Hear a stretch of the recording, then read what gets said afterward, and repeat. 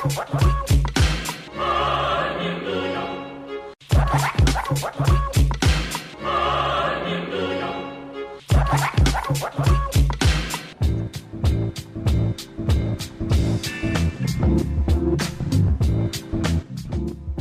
God it's free range. You are listening to Free Range Radio Friday with your host, Michael Alves. Pour yourself a beverage and turn up the volume because here on 101.5 UMFM, the weekend starts now.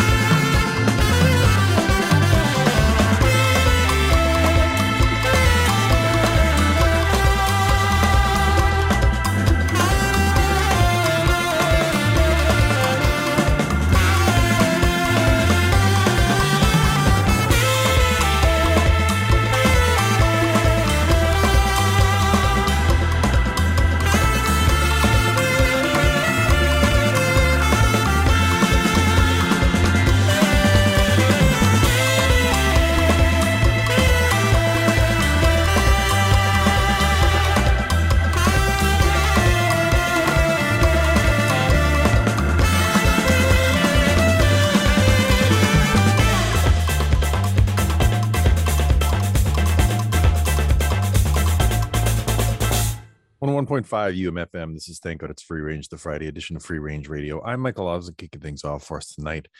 French saxophonist, keyboardist, and composer Laurent Bardin with Ture d'eau douce, track called Hymne au Soleil, Sun Hymn.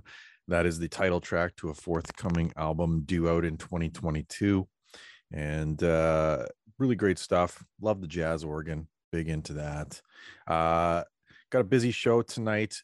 This is the semi-annual conversation with Jeff Chippewa from the Canadian electroacoustic community, discussing the Jeu de Temps time play composition competition. We didn't talk last year, I believe, but caught up on a few things. Had him on in the past. And as with previous years, we will be featuring the winner of the composition competition after the interview. And if you tune into Expansive Prairie Skies next Tuesday night, Wednesday morning, I'll have the entire slate of winners. There are several compositions that'll take up pretty much the entirety of that broadcast. So if you want to hear more, definitely check that out live or as a podcast. Coming up next, Skiffle featuring Bad Bad Not Good, a new single called Break of Dawn, and then we'll talk to Jeff Chippewa.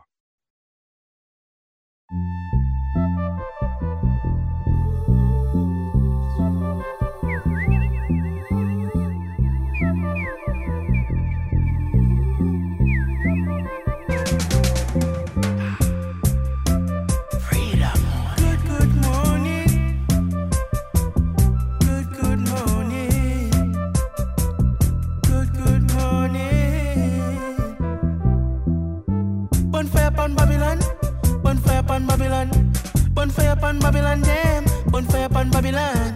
Bonfire upon Babylon. Bonfire upon Babylon. Bonfire upon Babylon, damn. Bonfire upon Babylon.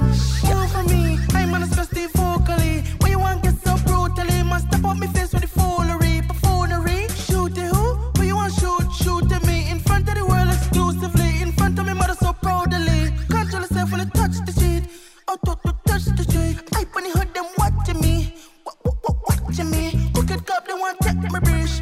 Take my bridge. Oh God, don't shoot like a freeze. Shoot like a freeze. Good morning. This is the silent morning. Good black cloud morning.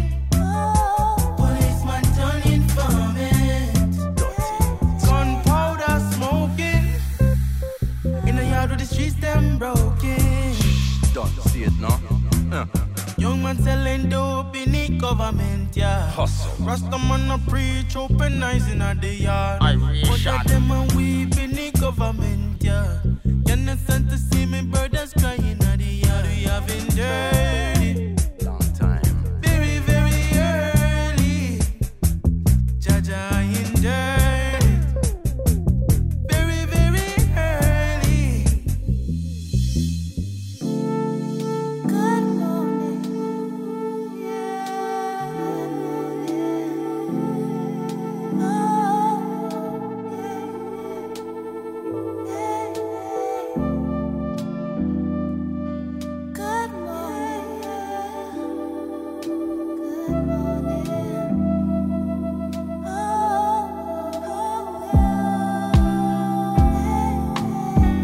Now, gather yourself together and just know that you are in yourself, and that's the strength that you have, this life that you live that is given. The greatest gift, yeah.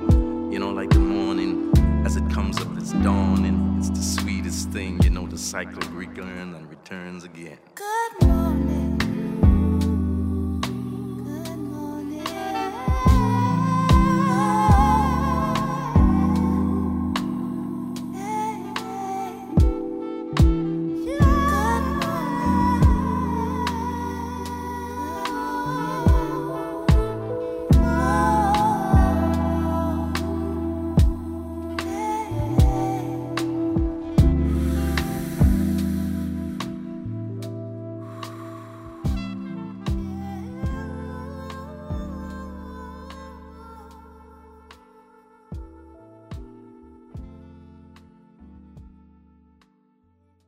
All right. Well, regular listeners to the show know there are a few traditions, among them playing Dave Cooks a Turkey at Christmas time. But one of the other annual traditions is having Jeff Chippewa from the Acadian Electroacoustic community on to talk about Jeu de Temps, time to play. And he is back to discuss it. How's it going, Jeff? Hi, how are you doing? I'm doing well. And yourself? I'm all right. The cold and gray of Berlin has settled in for the winter. So. And not just the gray architecture of like the concrete buildings, you mean? No, a few months of gray. Yeah, we have ahead of us. Yeah. So this, I mean, it's been a while since we talked, and certainly in the past, kind of talked about where things were at with the CEC. What's the latest within the CEC now? We have a couple of new developments actually with JTTP. Some very interesting. Two new components basically. So we still have the same structure of a juried competition. So people who are young and or emerging composers and sound artists, electroacoustic artists who are from or living in Canada can submit their works each year. And there's a juried competition for that. From the jury, we tally the scores and the comments and everything. And there are 5 winners that are selected who receive prizes, CDs, books, memberships, online subscriptions, as well as some cash prizes for the 1st to 3rd place. And we support all of the artists continually by having all of the works that were submitted presented on the web pages for JTTP. So that's at jttp.sonus.ca.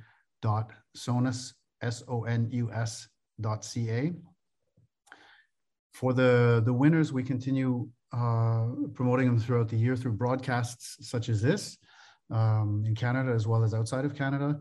And also since JTTP 2015, we have a special project component that presents the 5 winning works in concert somewhere around the world. We started in Portugal, and we've also been to Centro Mexicano por la Música y las Artes Sonoras in Mexico. We've been in Edmonton for the Sea of Sound Festival, Germany for the Contact Festival. So each year we have a different partner that presents the winning works in concert. And most of the participants have been able to make it to the concert and present their own works.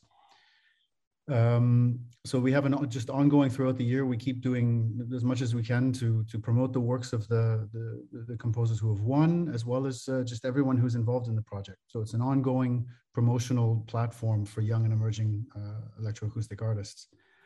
This year we have 4 new thematic awards, which is really changed it's something that's helping us address the perception that it's an acousmatic competition, that it's primarily for academic electroacoustic work.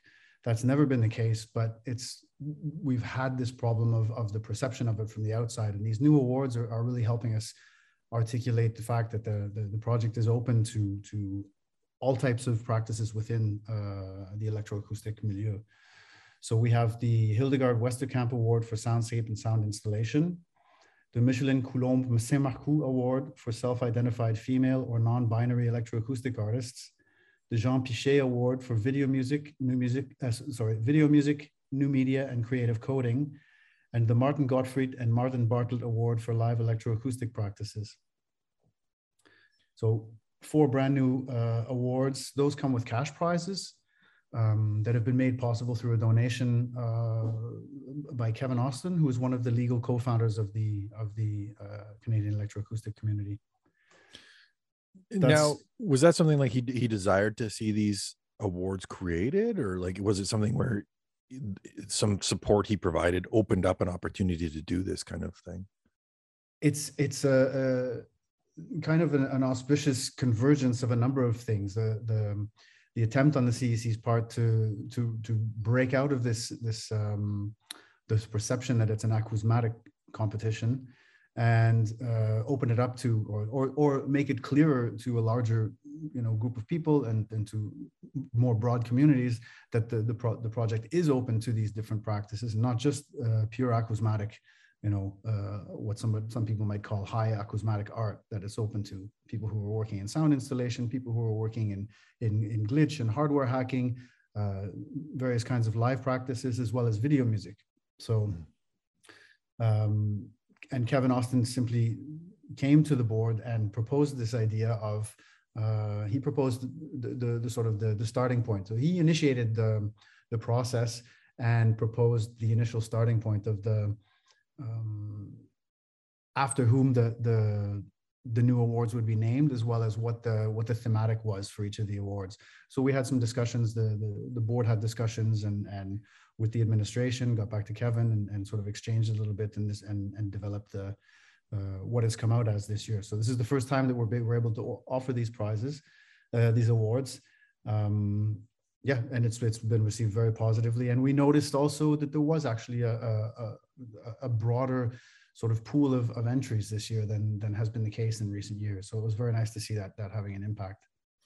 In terms of impact for the CC, like what kind of links do you have to go through to find like jurors then in these new avenues? Like, do you have to broaden your jury pool to figure out who's kind of best suited to determine the winners of these ones?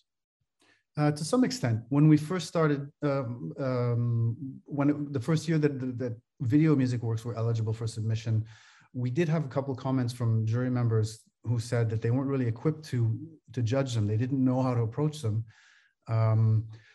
So essentially, there were a few jury members who simply didn't score those works. So they didn't put a mark at all. So it wouldn't have had an impact on the overall scoring. And video music is a bit more it's much more well known within the community now, so it's not the same problem it is for jurors today as it was, let's say, 8 years ago. But we have, in any case, independent of these new awards, we've been working on this for several years. Every couple of years I go through sort of a process of renewal within the jury pool and ask either board members, or we have a consultation group that we just can ask some questions to get some feedback, some external perspectives on ideas we're developing or projects we're working on. And so we just ask every once in a while, hey, send us in some names of some new people. Here's the kind of backgrounds that are maybe not well represented on the jury. Have you got any names for us? And we contact those people, invite them to the jury. Right. So because we usually feature the winners of the JTTP, like you mentioned you've collaborated to have some live performances and stuff. Some of these I'm curious in terms of like, are there complexities or difficulties with live performances of these pieces? Like, no, I don't think so. No, the two video music works that are amongst the prize winning and award recipients, they would simply be played over the same sound system, but then additionally with the video that it's integrated with, that the music is integrated with. It's not a separate video and music component, but it's intended to be presented as a single unit. But the audio for that is typically performed over the same type of setup as you would some of the other the pure audio pieces. Right. So you're not having to necessarily add too much to it beside like a screen to project the video component on. Exactly. Right. And for the third work that has a video component, it was presented as not as a video music, but as a it was the work that won the Gottfried and Bartlett Award for live electroacoustic practices. So Marianne Bédard's piece, she had a video of her actually doing the live performance. So it was produced. I believe it was her in a studio with a couple of cameras. And then she simply mixed the video and the audio together and submitted that as her, she sent that in as her submission.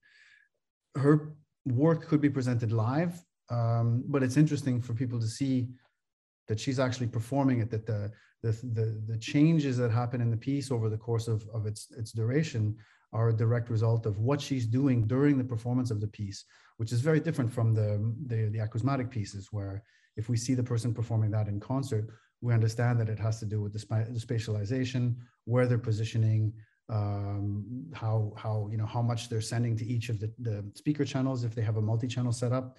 So it's interesting to see the video in her piece.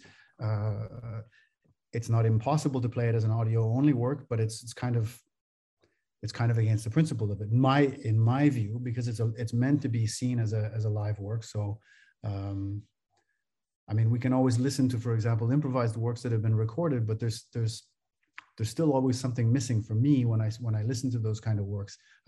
I'd want to have seen it live. So the video is kind of a halfway. The recording of her performing that piece that she won the award with. For me, it's an important component to the appreciation of the piece. So I have to imagine that that video is embedded or in some way linked on the CEC website, in terms of, because you said, you know, that these pieces live on the CEC site as well as, you know, in terms of as award winners. Exactly. Yeah. All of the works, not just the prize winning works and the award recipients, all of the works that were submitted are on the JTTP site. So if we go to jttp.sonus.ca, each of the years is listed there.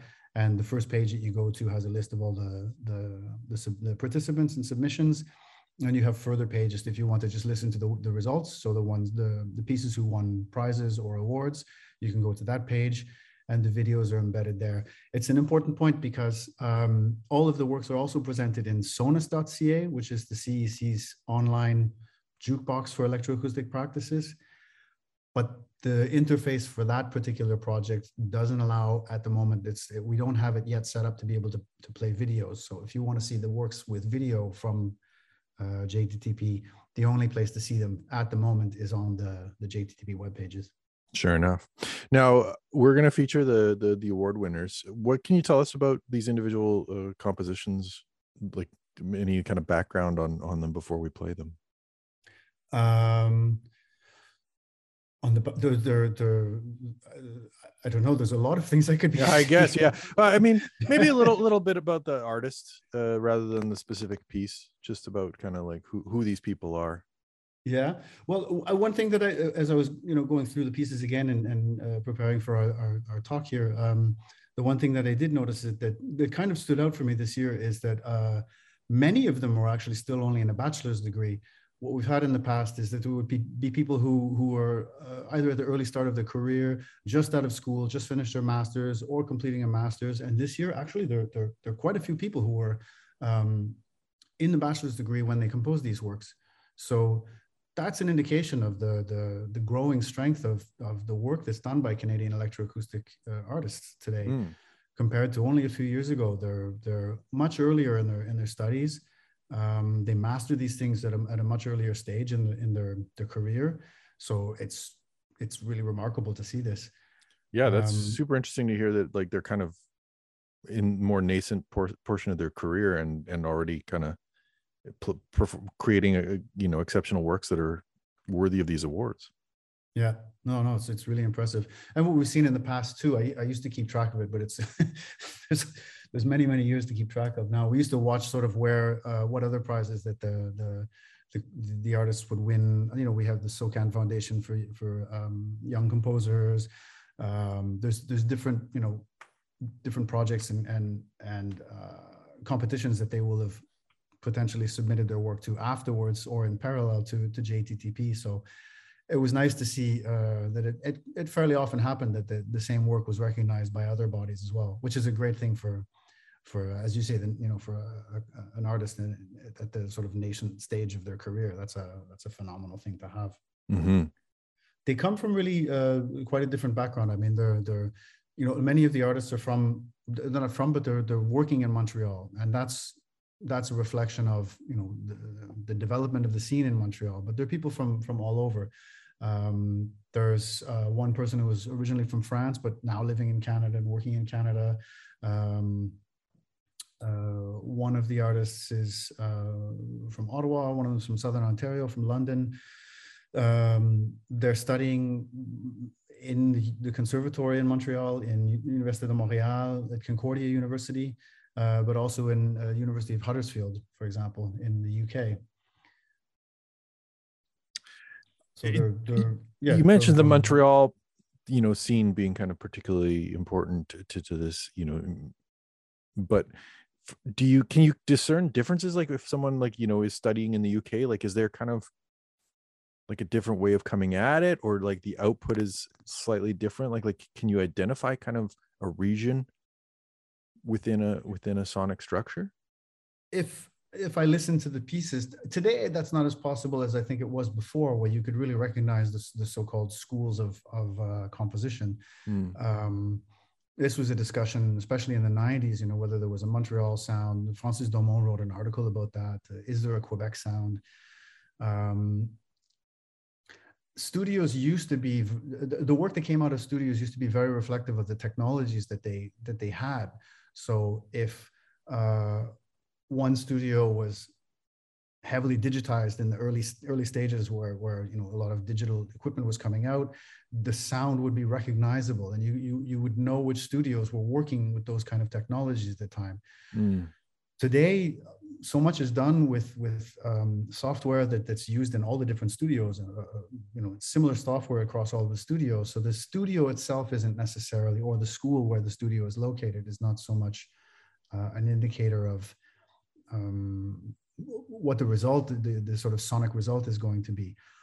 Of course, there's a difference if you have this or that teacher who's got this or that background, this or that interests. For sure, that's going to impact the output. But somebody who's working in I don't know, let's say the UK, is still aware of what's happening in Quebec. They're still aware of what's happening in Vancouver, or they're still aware of what's happening in the United States electroacoustic scene. Or so they're more aware of that, and that's going to influence their work as well, and make it sort of less locally recognizable, I guess. Right, it's like kind of less atomized or separated. Yeah, there's an awareness, and it sounds like also, like you said, that the gear, it's not so particular to a space anymore, so that it's not working in isolation, that there's an opportunity to kind of. I mean, you used to have studios, if you bought a disc clavier, I forget what they cost, they were like $80,000 or something like this. So not every studio just had one because they wanted to have it. If you had that kind of equipment, you know, at that time, that was what your studio was built around. Right. If you kept working with, I don't know, modular synthesis, there was a sound that comes out of modular synthesis. But today, so many people are working on digital with you know, digital tools, and very often the same kinds of tools or similar plugins in the different softwares, that it's not so much an identifier anymore. Right. Now, you mentioned exist. I mean, there's okay, yeah. It's true that, you know, if you go to Montreal, there's an acousmatic slant to it. There's a history there. There's certain composers who have gone through there. There are composers who have gone there because of who was there. That, you know, tends to emphasize the formal and sonic aesthetics of the work that they do. For sure, that's a factor. All I'm saying is that it's much less a factor today than it would have been, say, 10, 15 years ago. Right. Now, you mentioned, you know, the expansion of the categories, the addition of new awards. We're kind of staring toward the ends of 2021 here. Is there plans afoot for 2022 already? Like, what's kind of on the horizon for the CEC and for JTTP? More of the same. Yeah. keep on keeping on. May 1st is, sorry? Keep on keeping on. Keep on keeping on, exactly. Although, as I say, we have this new component with the thematic awards, and the other thing that I would also mention that's came out in the course of the plans for 2022, but we're able to implement for this year. So May 1st is the deadline each year. So we, you know, the project as is will go on again next year for 2022. So we've already started putting a few small things in place for that. But one of the big things that's changing for 2022 is that we're doing a collaboration with CEMAS in Mexico, in Morelia, Mexico. They've been a project partner before, as I mentioned earlier, for the international concert component. And in 2003, the CEC collaborated with the Sonic Arts Network, which was at the time the UK's National Association for Electroacoustic Practices. And in 2009, then we collaborated with DEGEM, that's the German Association for Electroacoustic Music. In 2010 with ACMA, the Australasian Computer Music Association. In each of those cases, there were submissions both from Canadians and people living in Canada, as well as those from or living in the partner country. So we're doing the same thing next year with Mexico, and we're going to expand it with CEMAS as the representative, as our partner. So it'll be open to Latin American composers and sound artists and electroacoustic artists, and again, young and emerging who are from or living in Latin America, so Mexico southwards. CEMAS is a production venue, an education center, and they have concerts each week. Or they will be having concerts again each week once they get started up again. They've gotten it seems to have cleared up now, so that they're able to start getting back to doing some production and having events there. Mm-hmm. So I spoke with Rodrigo Sigal, who's the artistic director of CEMAS, about the idea of adding a residency component. And it's been so popular amongst the people that we've talked to that we already have partners for this year that we're getting in place. A little bit more I'm gonna have to hold back on. Sure, yeah. We're putting it in place, but it's been confirmed that we're moving ahead with a partner to give a residency to one of the artists who received an award or a prize this year. And so they'll submit a project proposal, short project proposal, and the partner will choose which project that they feel is going to work best with their facilities and their interests and their programming. So that's the other big thing for this year that's really exciting that we're about to announce. So this is the first time that I'm mentioning it publicly. Sure. But we were able to confirm that just in the last couple of days to get the final okay on everything. So we're super excited about that. Wonderful. Well, we'll keep an eye out for that. But in the meantime, we're going to feature the award winners. JTTP.sonus.ca is the website, I'm remembering correctly? Exactly. Yes. Jeff, thanks very much for taking some time to join us on the show, and I really appreciate your time. Thank you. And thanks for your support of the project. We really appreciate it. Of course.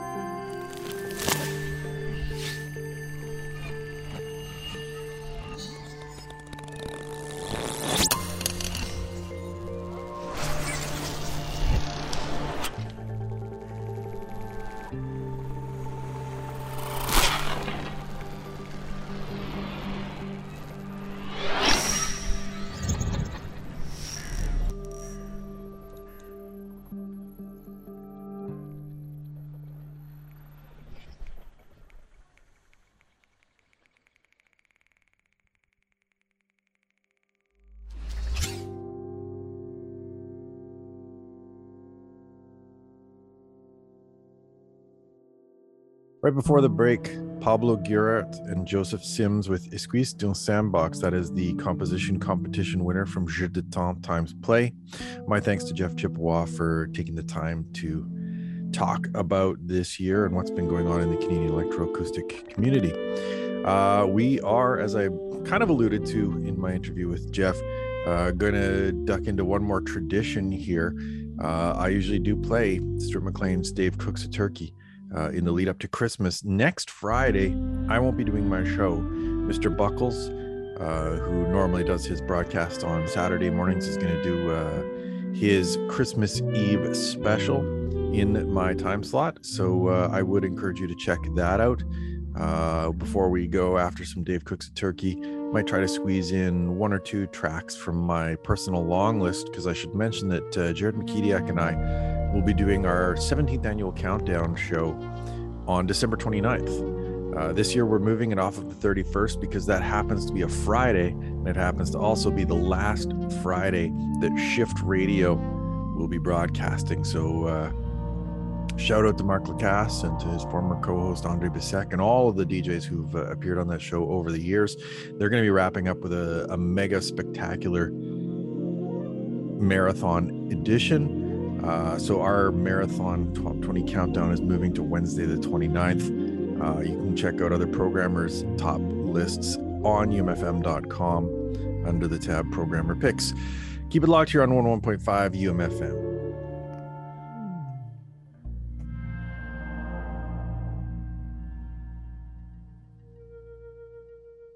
Now, last year when Carl Lobier bought his wife Gerda Martha Stewart's complete Christmas planner,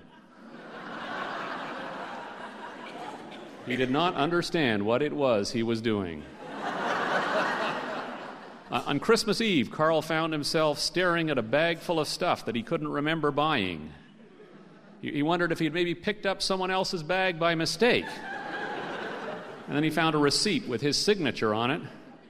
Why would he have paid $23 for a slab of metal to defrost meat when they already owned a microwave oven that would do it in half the time?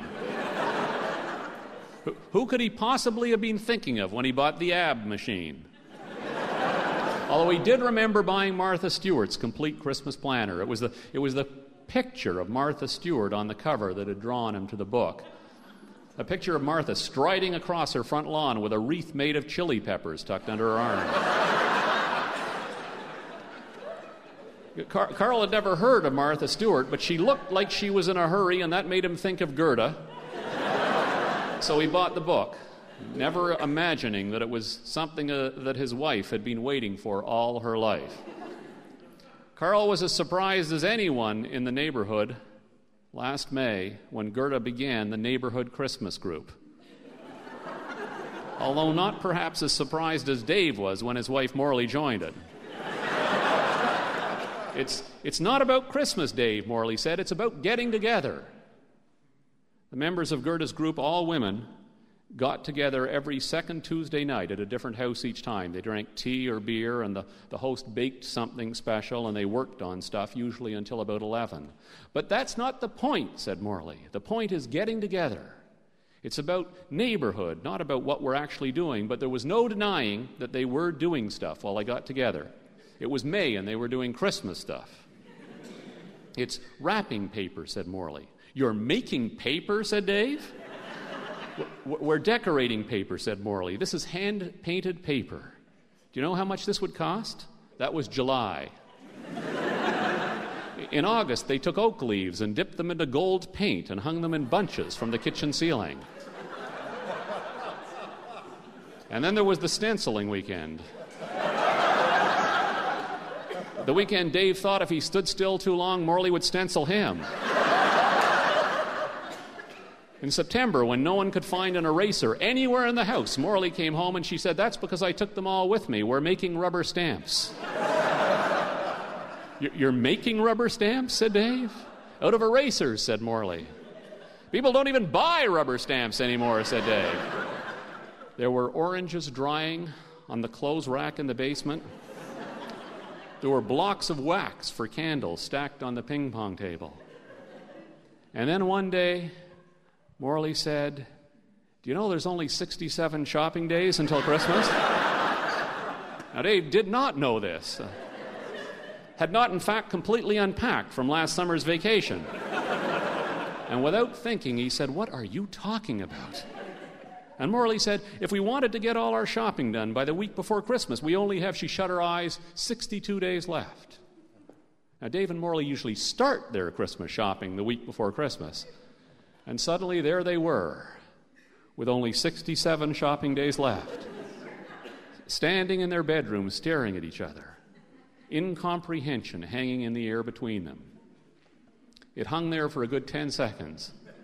And then Dave said something he had been careful not to say for weeks. He said, "I thought this thing wasn't about Christmas," which he immediately regretted saying. Because Morley said, "Don't make fun of me, Dave." And she left the room. And then she came back like a locomotive. Uh-oh, thought Dave. "What?" said Morley. "I didn't say that," said Dave. "You said uh-oh," said Morley. "I thought uh-oh," said Dave. "I didn't say uh-oh." Thinking uh-oh isn't like saying uh-oh. They don't send you to jail for thinking you want to strangle someone. "What?" said Morley. She slept downstairs that night.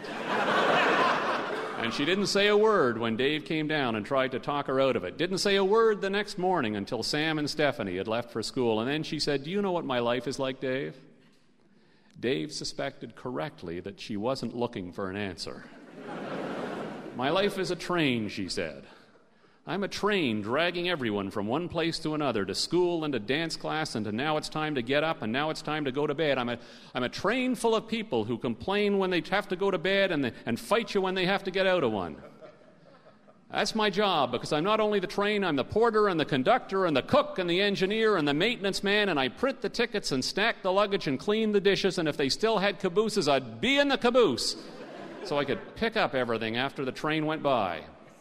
Now, Dave didn't want to ask where the train was heading. He had the sinking feeling it was one of those Civil War trains, and that somewhere up ahead someone had pulled up a section of the track. "You know where the train is heading?" said Morley. "Yep," thought Dave. "We're going off the tracks. Any moment now." "What?" said Morley. "I said no," Dave said. "I said I don't know where the train's going." Morley leant forward over the table. "It starts at a town called First Day at School, Dave, and it goes to a village called Halloween, and then through the township of Class Project, and down the spur line called Your Sister is Visiting. And you know what's at the end of the track? You know where my train's heading?" Dave looked at her kind of nervously. He didn't want to get the answer wrong. He would have been happy to say where the train was going if he knew he could get it right. Was his wife going to leave him? Maybe the train was going to DIVORCE. Not at Christmas, he moaned. "Exactly," said Morley. "To the last stop on the line, Christmas dinner, and this is supposed to be something I look forward to, Dave. This is supposed to be a vacation." "Christmas dinner," said Dave, kind of tentatively. It seemed a reasonably safe thing to say at the moment. And Morley nodded, and feeling encouraged, Dave added, with a turkey and everything. But Morley wasn't listening to him. She said, "And when we finally get through that week between Christmas and New Year, you know what they do with the train? They back it up during the night when I'm asleep so they can run it through all the stations one more time. And you know who you are, Dave? You're the guy in the bar car pushing the button asking for another drink."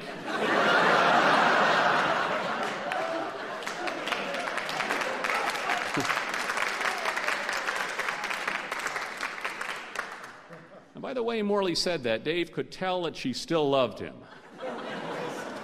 She didn't, for instance, say that he had to get off the train, or for that matter, even out of the bar car. But he did realize if he was going to stay aboard, he was going to have to join the crew. So the next weekend he said, "Why don't I do some of the Christmas shopping? Why don't you give me a list and I'll go and get some of the things for the Cape Breton cousins?" Now Dave had never gone Christmas shopping in September before. But when he came back, he said, "That was okay." And Morley said, "I'm sorry. It's just that I liked Christmas so much. I used to like Christmas so much, and I was thinking if I got everything done beforehand, maybe I could enjoy it again. I'm trying to make it fun again. I'm trying to get control of it. That's what all this is about." And Dave said, "Well, what else can I do?" And Morley looked at him and she said, "On Christmas Day, Dave, after we've opened the presents, I want to take the kids to work at the food bank. And I want you to look after the turkey." "I can do that," said Dave. Dave didn't understand until Christmas Eve when the presents were finally wrapped and under the tree, and he and Morley were snuggled in bed, and he was feeling warm and safe there beside his wife, and he nudged her feet with his feet, and she said, "Did you take the turkey out of the freezer?" And he went downstairs and couldn't find a turkey in the freezer, in either freezer, and was about to call out, "Where's the turkey anyway?" but stopped abruptly when the truth landed on him like an anvil, and he understood that looking after the turkey, something he had promised to do, meant buying it as well as putting it in the oven. He decided he'd wait downstairs for a while. And when he went back up, Morley was asleep, and he thought, I could wake her. Instead, he lay in bed and imagined in perfect detail the chronology of the Christmas day waiting for him. Imagined everything from the first morning squeal to the moment his family left to work at the food bank, and then that moment when they came home with his mother-in-law, who they would have picked up, all of them expecting turkey. Saw the look on his wife's face as she sat at her table with the homemade crackers and the gilded oak leaves as he carried a bowl of spaghetti across the kitchen.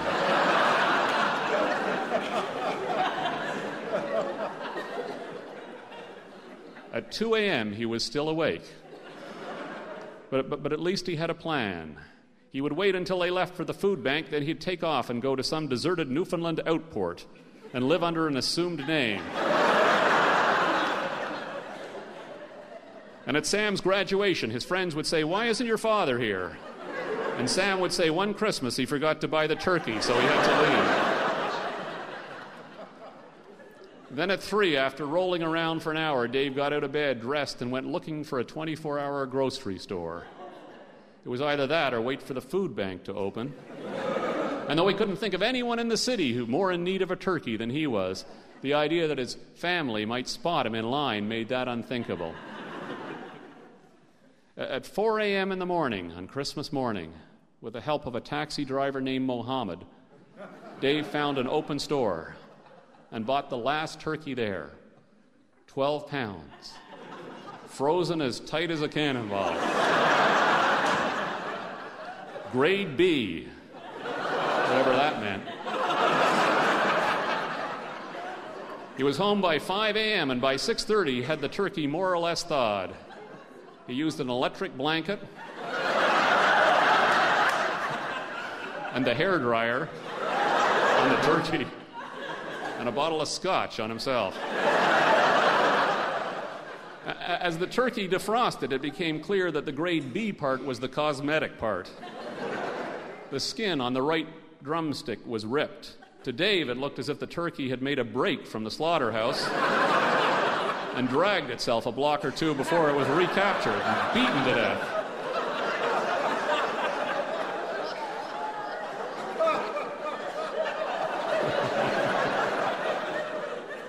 This bird looked like it had died in a knife fight.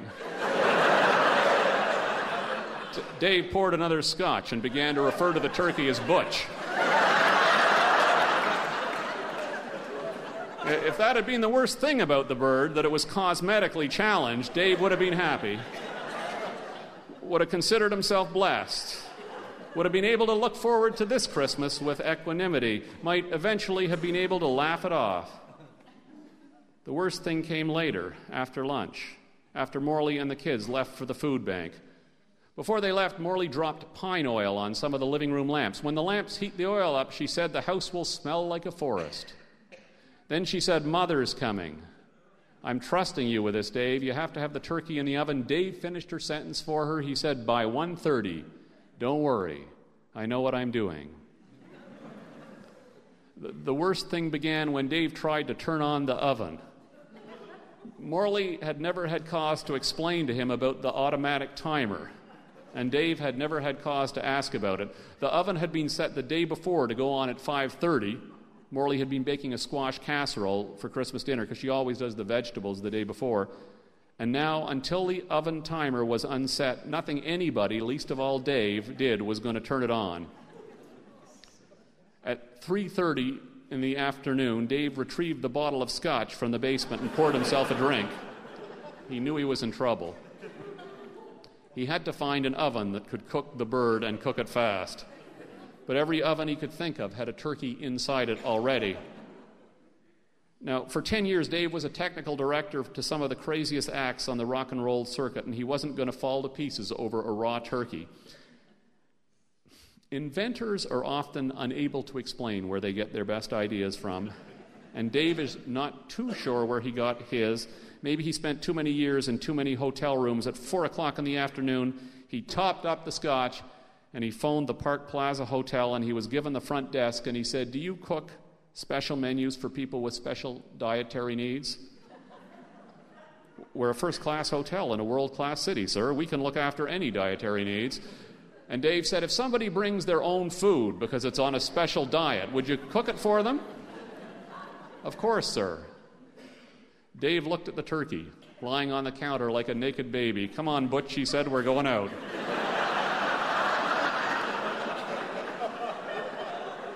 Morley had the car. Dave called a taxi. He stuffed the bottle of scotch in his pocket on the way out the door. "The Park Plaza," he said, "it's an emergency." He took a slug from the bottle in the back of the cab. The man at the front desk of the hotel asked if Dave needed help with his suitcases. "No suitcases," said Dave, then turned breezily to the man behind him in line and patted the turkey, which he had dropped on the counter and was spilling out of its plastic bag, and said, only slightly slurred, "Just checking in for the afternoon with my check."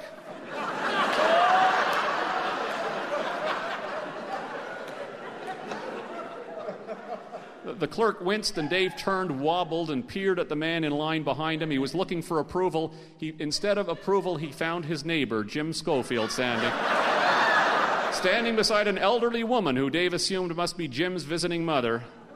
And Jim didn't say anything, tried, in fact, to look away, but he was too late, and their eyes met, and Dave straightened himself out and said, "Turkey and the kids are at the food bank. I just brought Morley here so they could cook her up for me."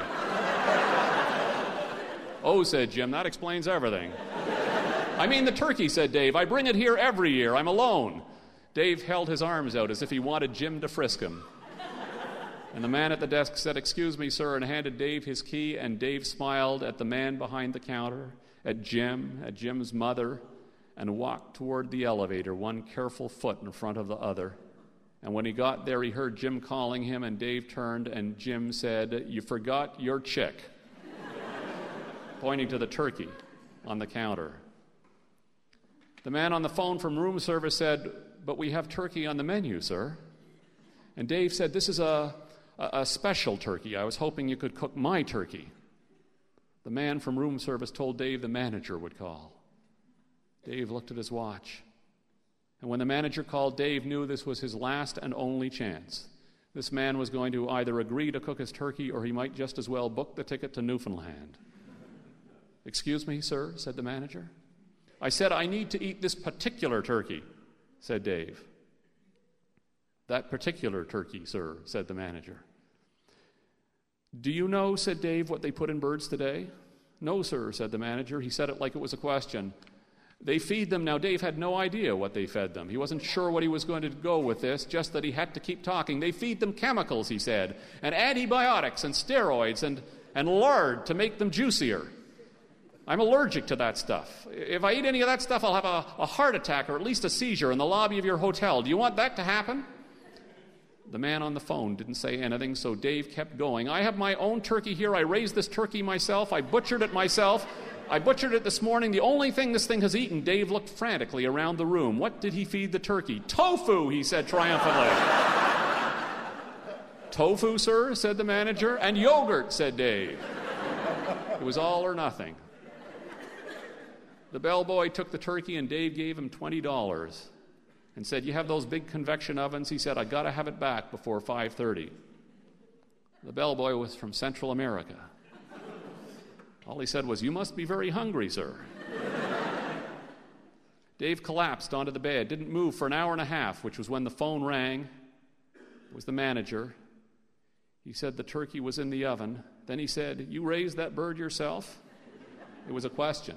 Dave said yes. There was a pause. The manager said, "The chef says the turkey looks like it was abused."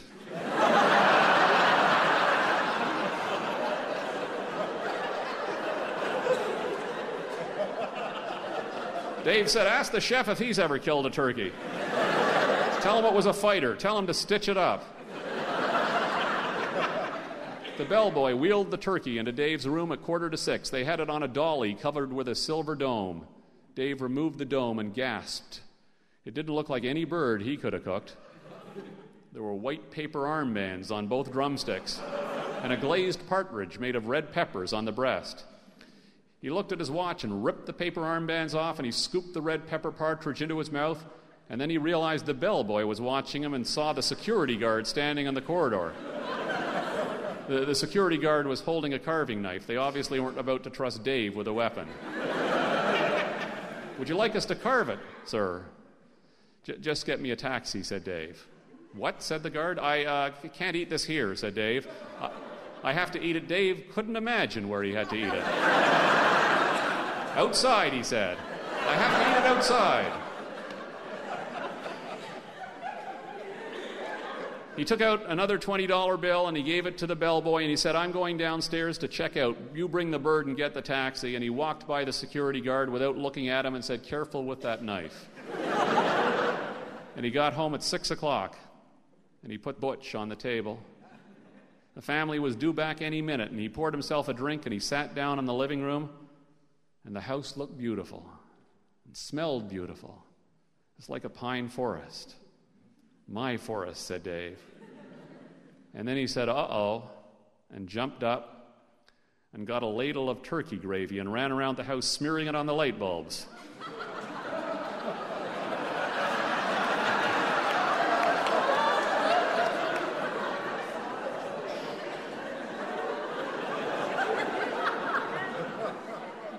You do what you've got to do.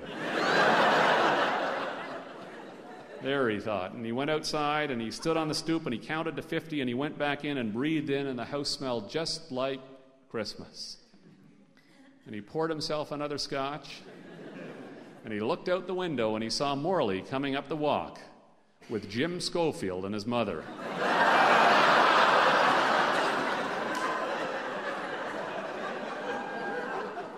We met them outside and invited them in for a drink. I hope that's okay.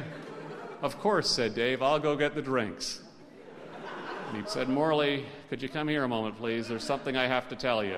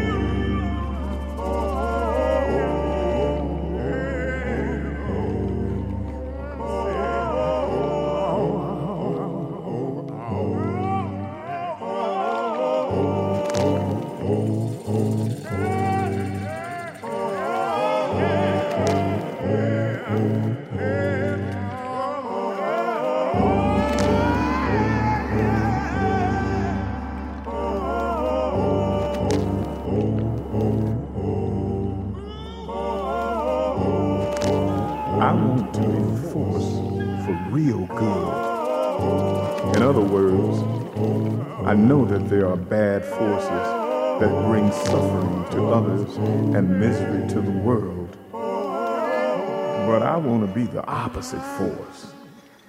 I want to be the force which is truly for good.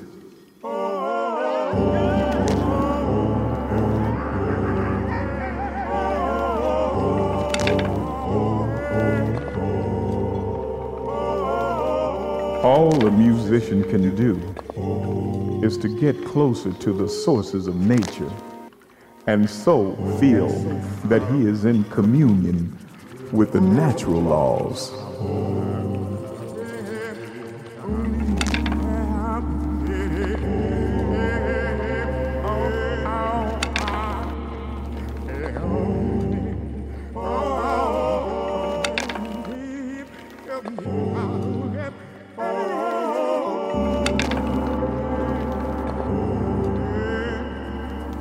My music is the spiritual expression of what I am. My faith, my knowledge, my being. When you begin to see the possibilities of music, you desire to do something really good for the people, to help humanity free itself from its hang-ups. I want to speak to their souls.